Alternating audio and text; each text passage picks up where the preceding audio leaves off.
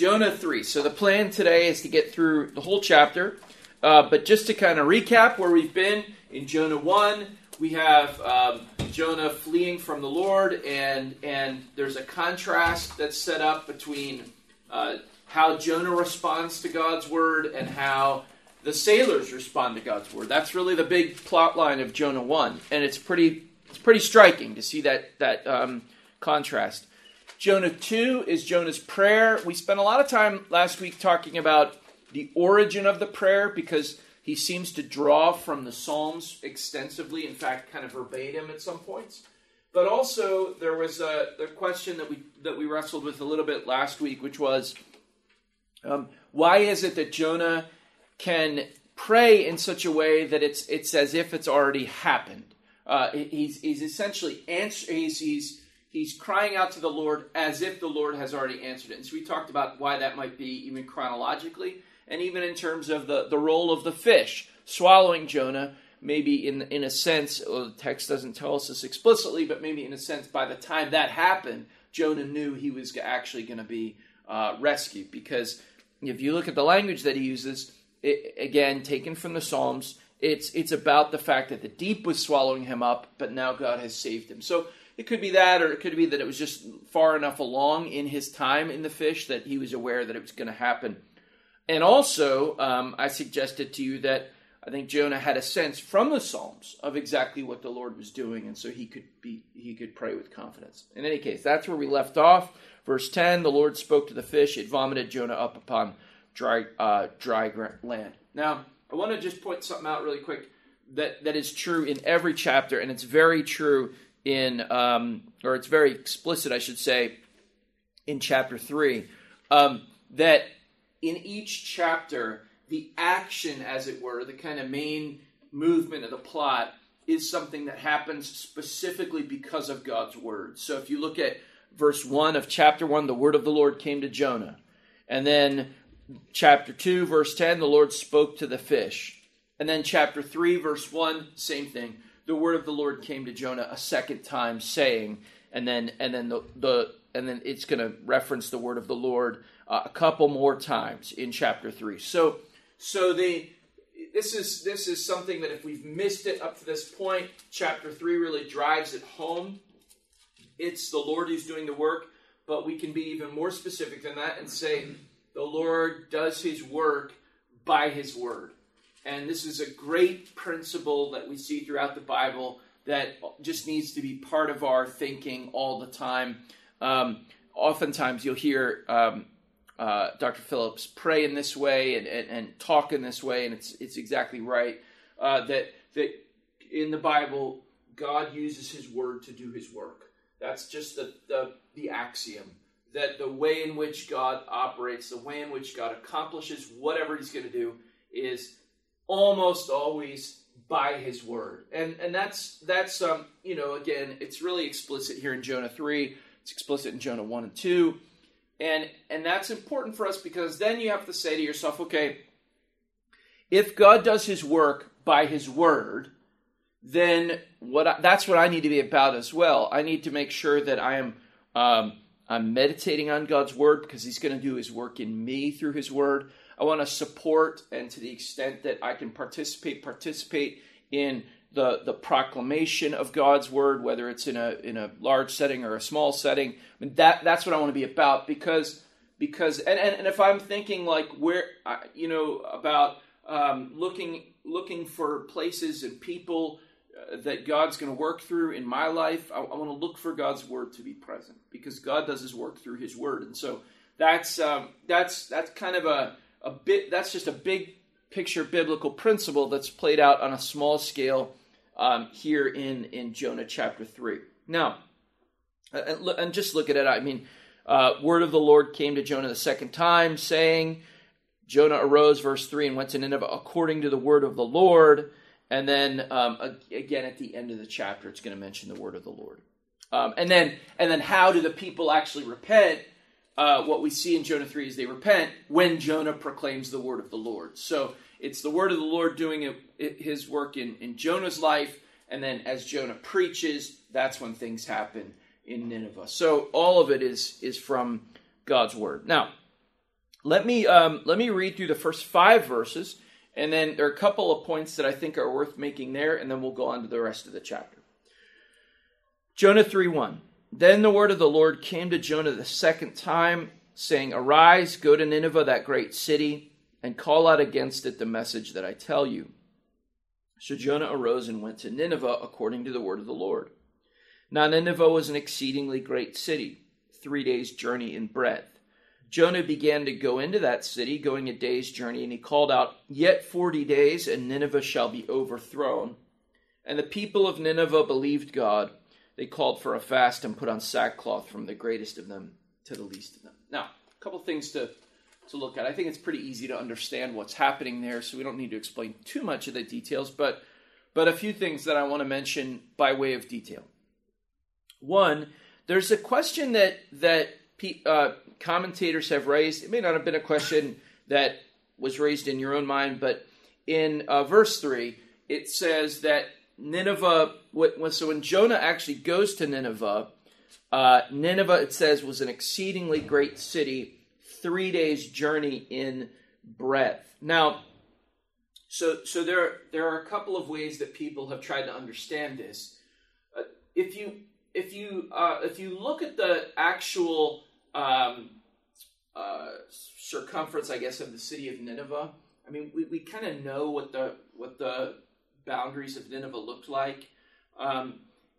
That's been uncovered. And so people have said, well, hold on a second. You could walk around the whole city in less than 3 days. And that's true. So there's 2 ways of kind of dealing with this. I'll tell you which one I think is better. The first way is some have said, well, there's another city that's kind of it's not really a suburb of Nineveh, but it would have been in the orbit of Nineveh in terms of economic structure and everything. It's called Calah. And some have said, well, if Jonah went there first and then went to Nineveh, that would be about a 3-day journey. And so maybe it's sort of like greater Nineveh that Jonah is meant to be preaching to. That's a possibility. I think a better way of understanding this, and I think the NIV does this, at least the older NIV did. I didn't check the new one. But it's something like to say that Nineveh, a visit required 3 days, that kind of a thing. So you know how if you're visiting a city and you're going to go there and you might ask someone, I used to get this question all the time when we lived near Philadelphia. People would say, how much time do you need to visit Philadelphia? And I mean, one answer to that question would be like, well, just doesn't take any time at all. You just walk in and walk out. But that's not what they mean, right? What they mean is, how much time do you need to get a feel for it, to see it, to see the major sites, that kind of thing. And then you sort of parse it out and say, well, if you had 2 days, you could do this and this and this. And if you had 5 days, you could probably actually do some more and it'd be worth your time. And that's the way we answer that question. And it's probably the case that that's how Jonah is writing about it here. That Nineveh was sort of it took 3 days. It was a huge city. And in order to go to the places where Jonah would need to go, in order to preach, because he's not just saying this once, he's kind of going around the city. That's a 3-day trip. Nineveh's you need 3 days to see Nineveh, is the idea behind it. So that's just a small thing, but it gives you a feel for how big the city was, because it wasn't like Jonah could just go right to the downtown or right to the center of the village and, everybody was basically there on market day or whatever. Nineveh wasn't like that. And we know that, again, from archaeological evidence, that Nineveh is this huge place. And there are all kinds of different neighborhoods in Nineveh, all kinds of different places. Some are residential, some are commercial, some are devoted to worship. And Jonah, if he was going to really do it right and really kind of evangelize the city of Nineveh, it was a 3-day thing. Now, the second thing though that I want to point out that's I think important is in verse 4. It says Jonah began to go into the city, going a day's journey. So he's about a day into his 3-day tour of Nineveh, and he called out, "Yet 40 days, and Nineveh shall be overthrown."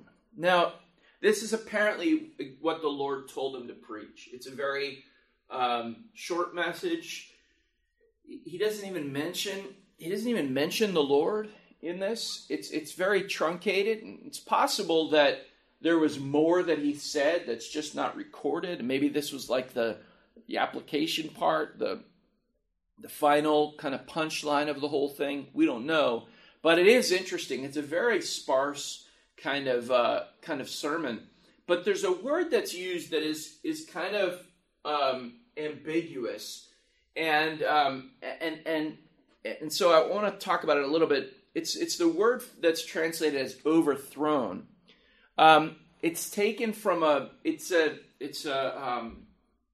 variation of a Hebrew word hafak, which means to totally flip something upside down, basically. And usually, and this is certainly how they heard it, usually in this context, it was a judgment kind of, message. That, if someone came to you and said, in 30 days, your life is going to be turned upside down, I don't know. I mean, maybe this is a matter of temperament. Like if you're an optimist, that sounds good to you. But I think most people, if they heard that, would say, "What's going to happen? That doesn't sound good. Your life is going to get turned upside down in 30 days." That has a negative connotation to it, and that's certainly how the Ninevites heard it.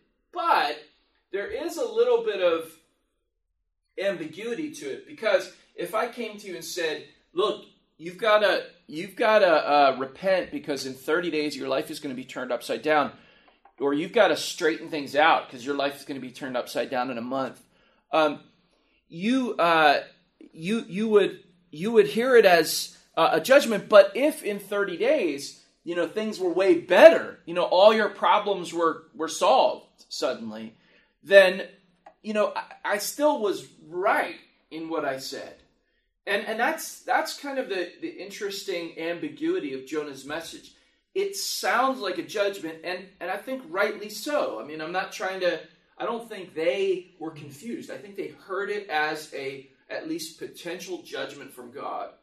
But it does have this other layer to it, which is potentially good. And what we see actually in Jonah 3 is that because they get right with the Lord and they repent and they believe and all this stuff that we'll look at in a second, it actually turns out that Jonah's message is fulfilled, but it's not fulfilled in judgment. It's actually fulfilled in total transformation of the city.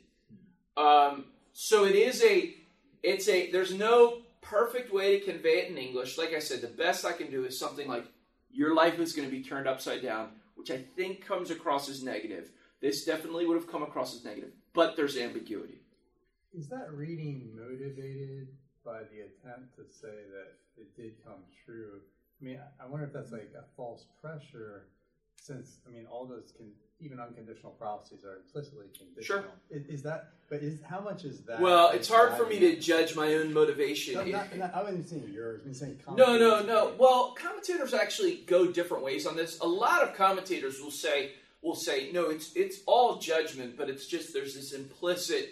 In fact, I would say most modern commentators will say that. They'll say it's all judgment, but there is, even in a proclamation of judgment, this kind of implied call to repentance that then gets embraced by the Ninevites. So I don't think there's anything necessarily wrong with that, but I am struck. The reason why I'm making a thing of it is not to avoid that pressure, because you're right, that happens, and that's okay.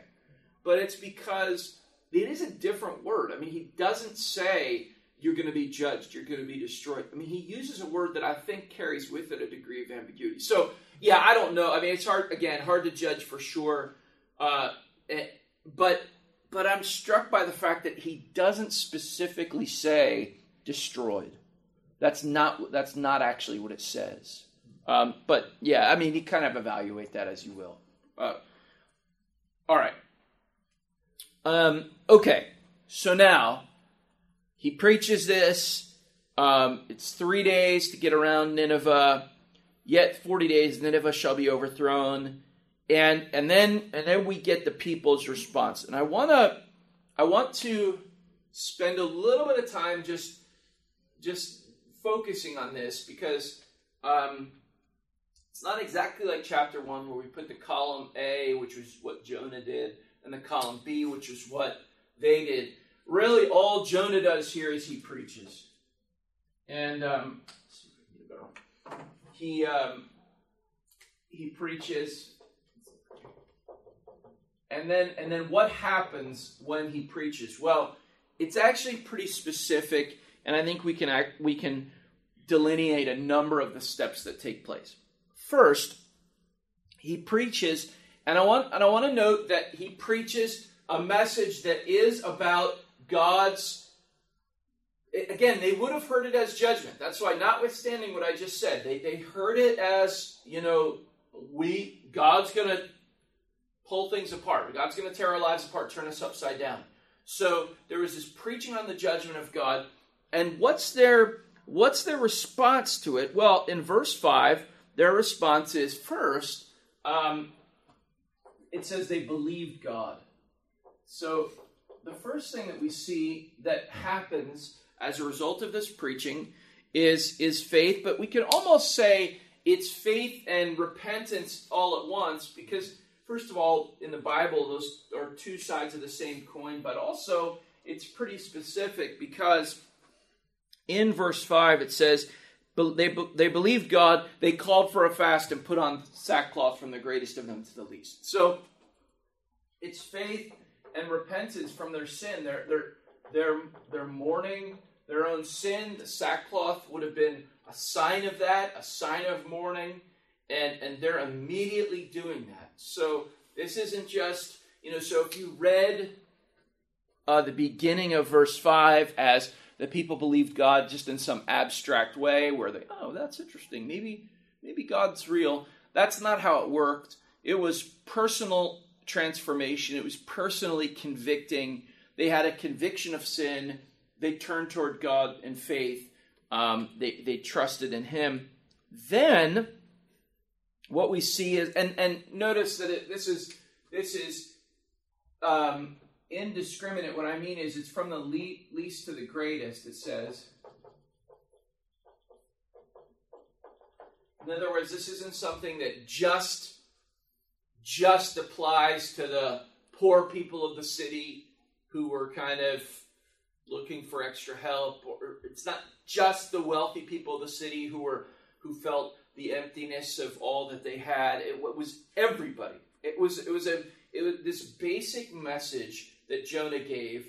Again, we might have a truncated version, but this basic message about the coming judgment of God was a message that applied equally and fully to everybody in Nineveh, from the least to the greatest. Now, let me then read in verse 6 to continue this on. The word reached the king of Nineveh, and he arose from his throne, removed his robe, covered himself with sackcloth, and sat in ashes. And he issued a proclamation and published through Nineveh, by the decree of the king and his nobles, let neither man nor beast, herd nor flock taste anything. Let them not feed or drink water, but let man and beast be covered with sackcloth, and let them call out mightily to God. Let everyone turn from his evil way and from the violence that is in his hands. Who knows? God may turn and relent and turn from his fierce anger, so that we may not perish.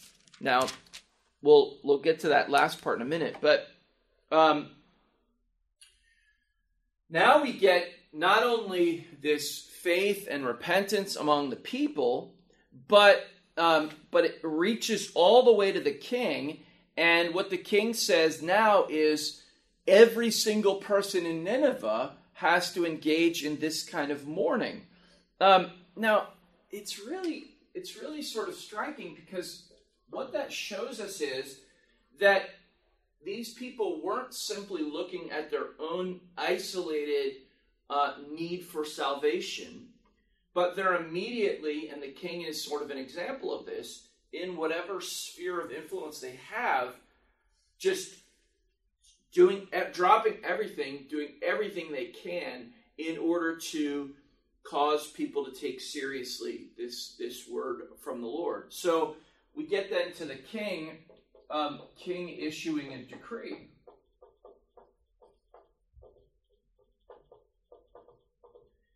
And notice how comprehensive the decree is.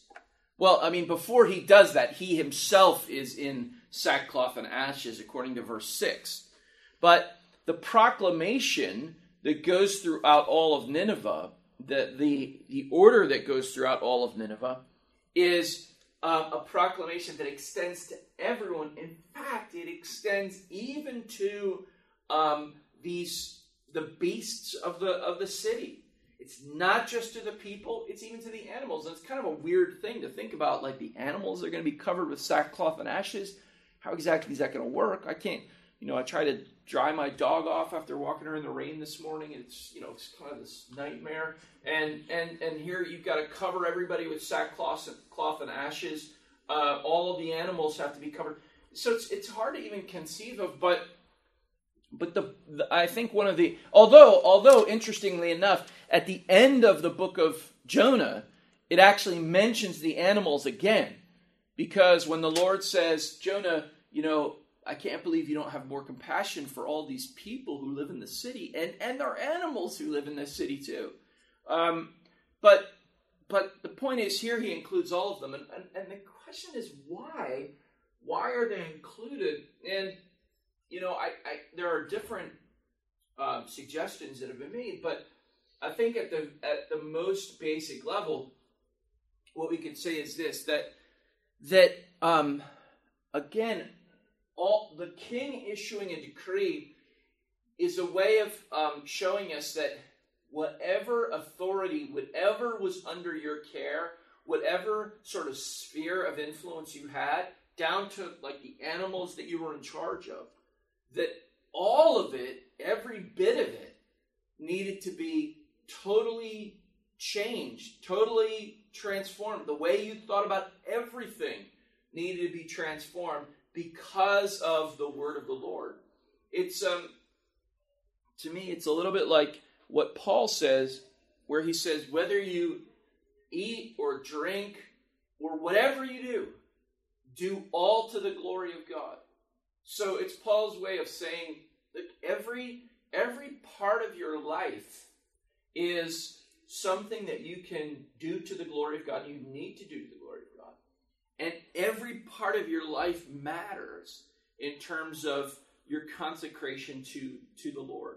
It's the same reason why earlier, so that's later in Paul's letters, it's the same reason why earlier, when you look at the law, and the Mosaic law, and particularly the law for the priests, it's amazing how meticulous it is about every aspect of their consecration, the way they wash themselves, the particular clothes they put on, the order in which they put them on, the order in which they enter the tabernacle.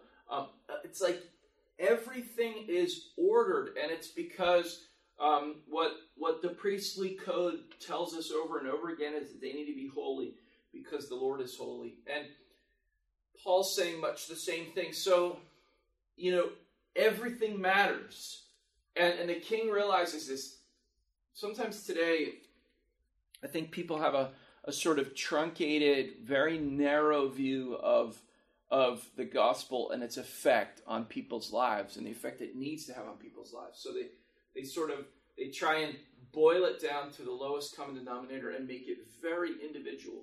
And so it's really just about you slightly modifying, like maybe just slightly tweaking your view of something spiritual, or your view of something that has to do with how sins are forgiven, or your view of the afterlife, or something like that. Just something, it's just kind of a couple little tweaks that you make inside, and once that happens, that's it. That's what conversion is.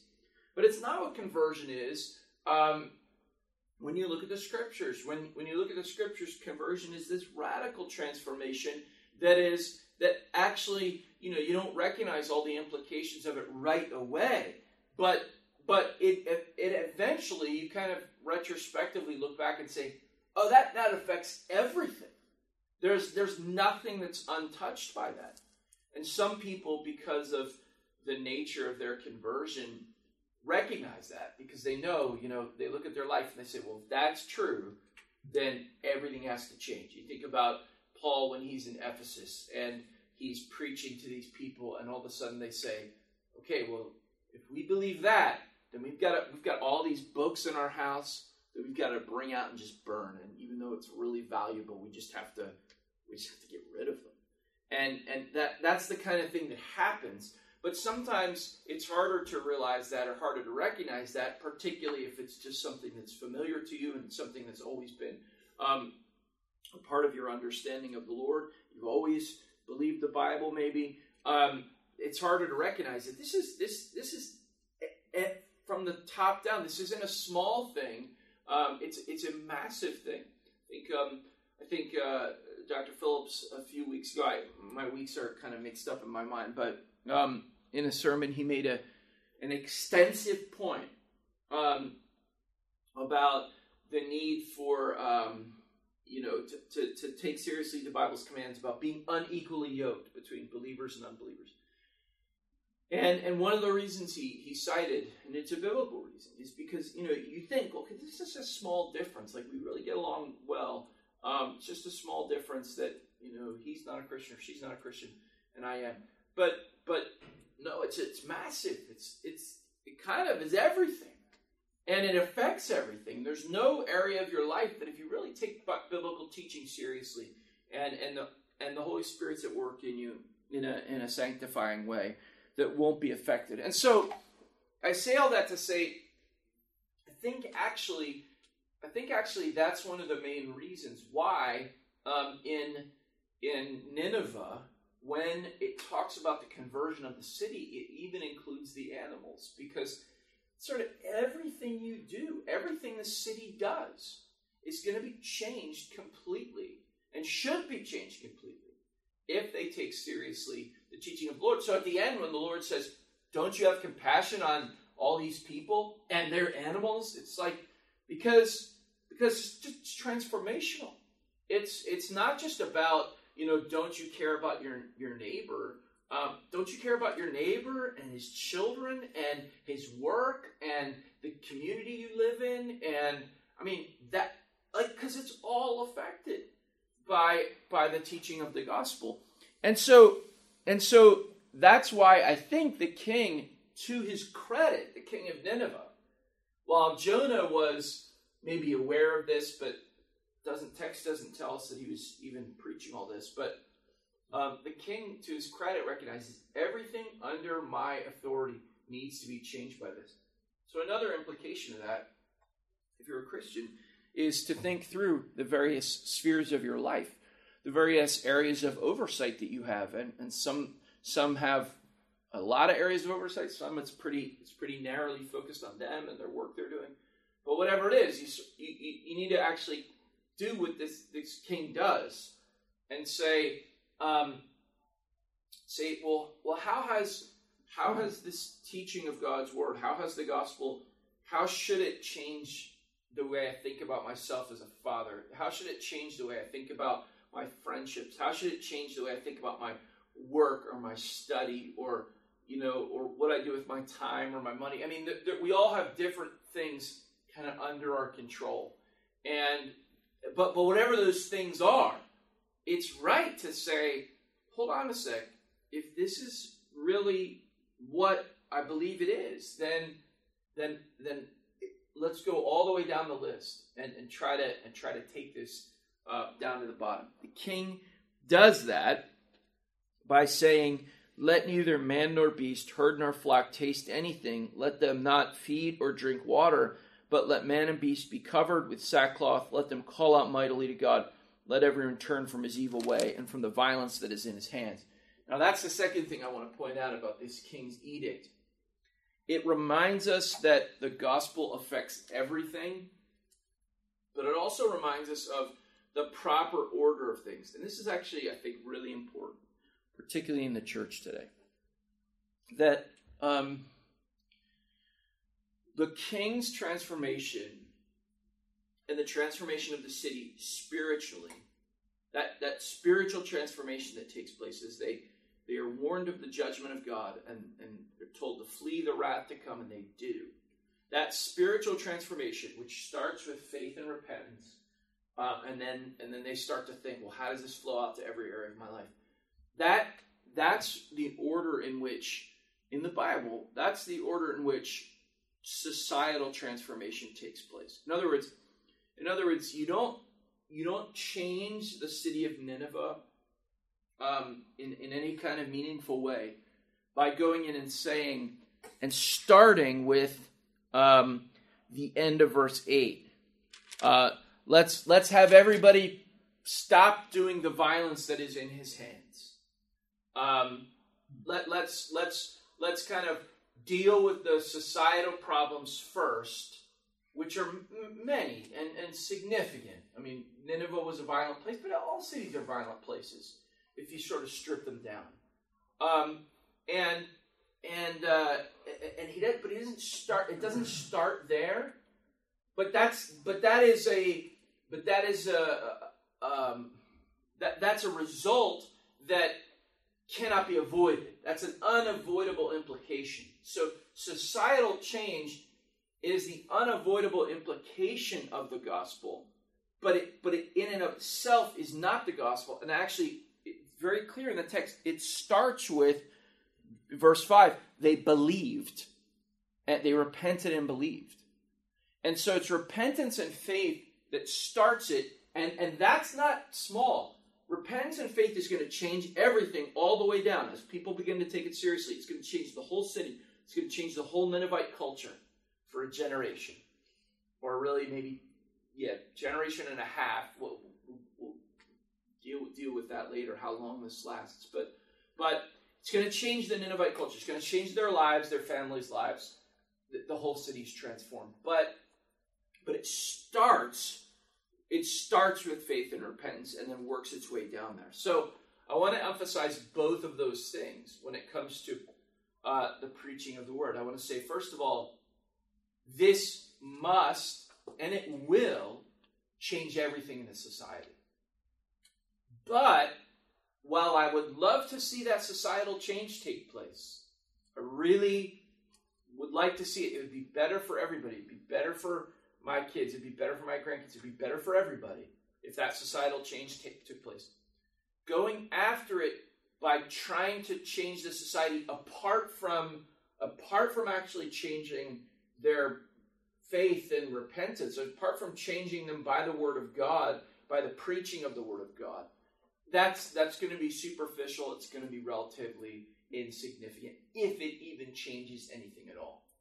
And so churches and we as Christians could kind of flip this around and say, we want to see the city changed. We want to see culture changed. We want to see society changed. And we get very focused on that, and rightly so, because it's a mess. But we say, what I'm called to do as a Christian is go after that, try to change that, try to spend my energy on that. But real societal change always starts at the level of people's beliefs. It always starts kind of up here, or if you wanted to even make it sound a little more secular, you could say it always starts with ideas. And so the reality is, it's at that level that the gospel comes in and the preaching of the word comes in, and then that will have a massive changing effect.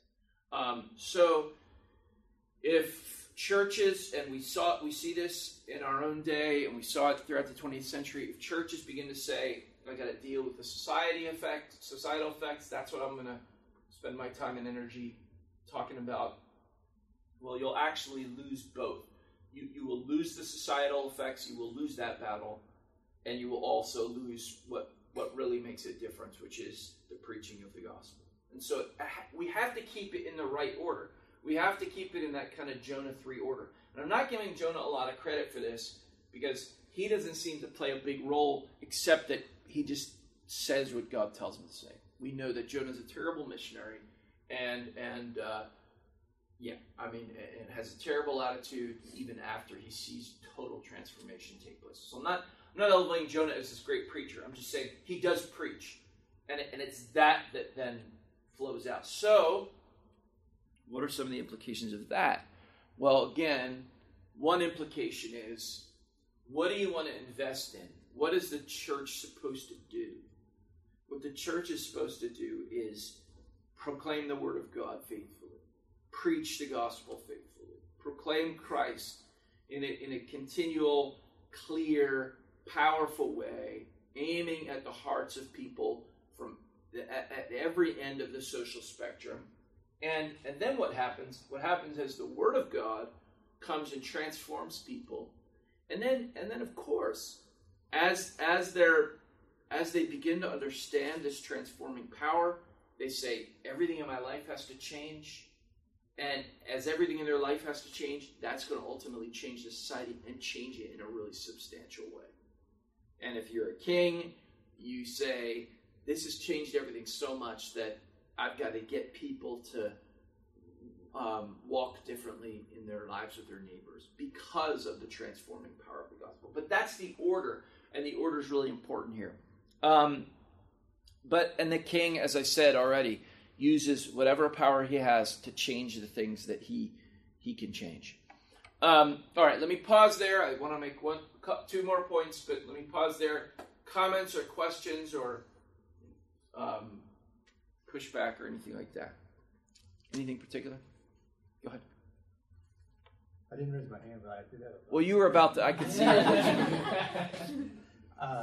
The king commanded these people about their religious affairs. He did. That's un-American. Right. Yes. And yeah.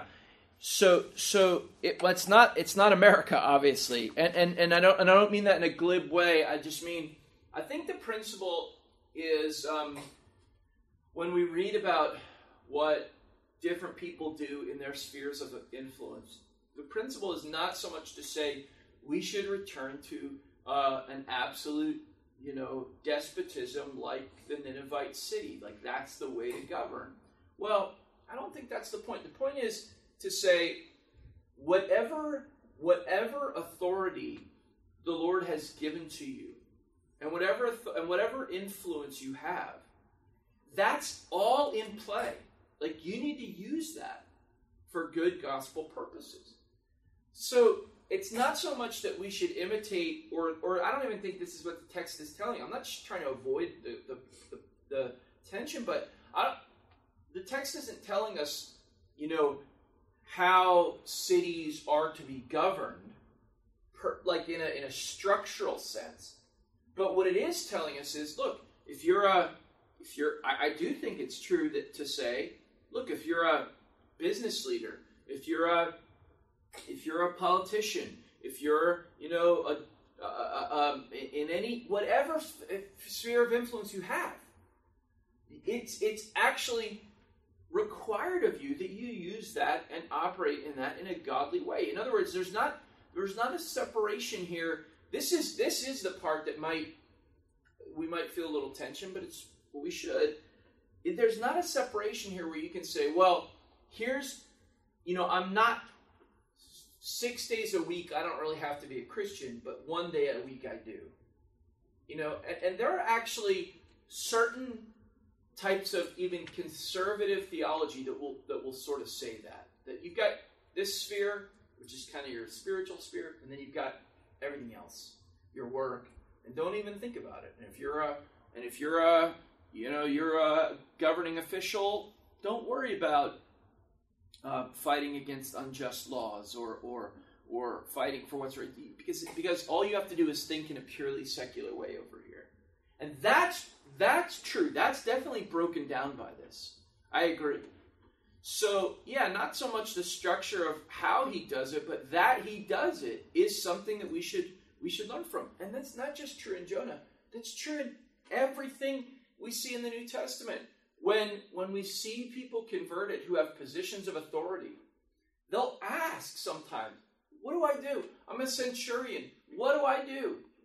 And they'll get really clear advice from Jesus and the apostles.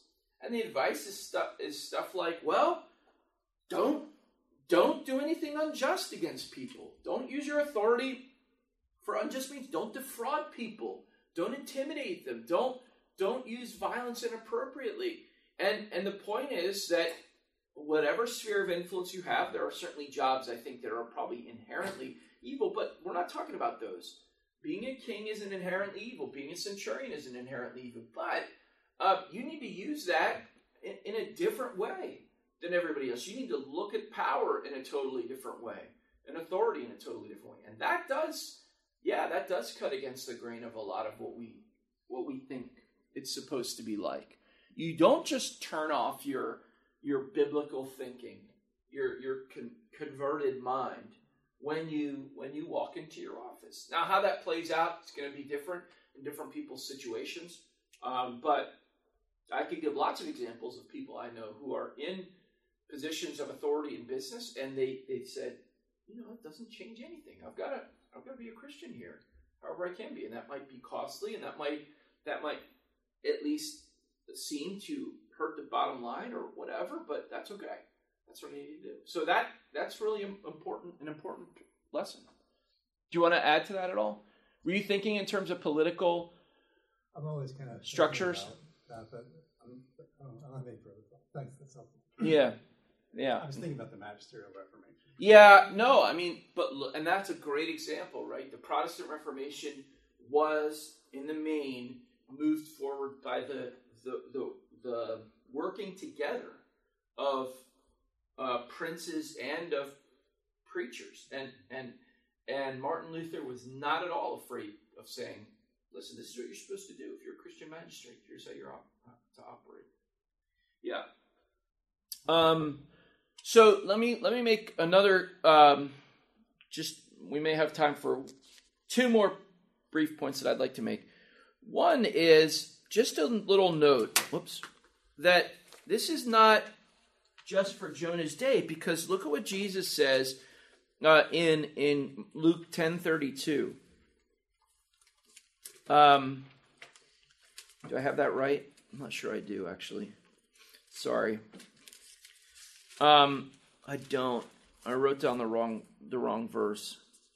I'll quote it for you. Oh, no, it's in Luke 10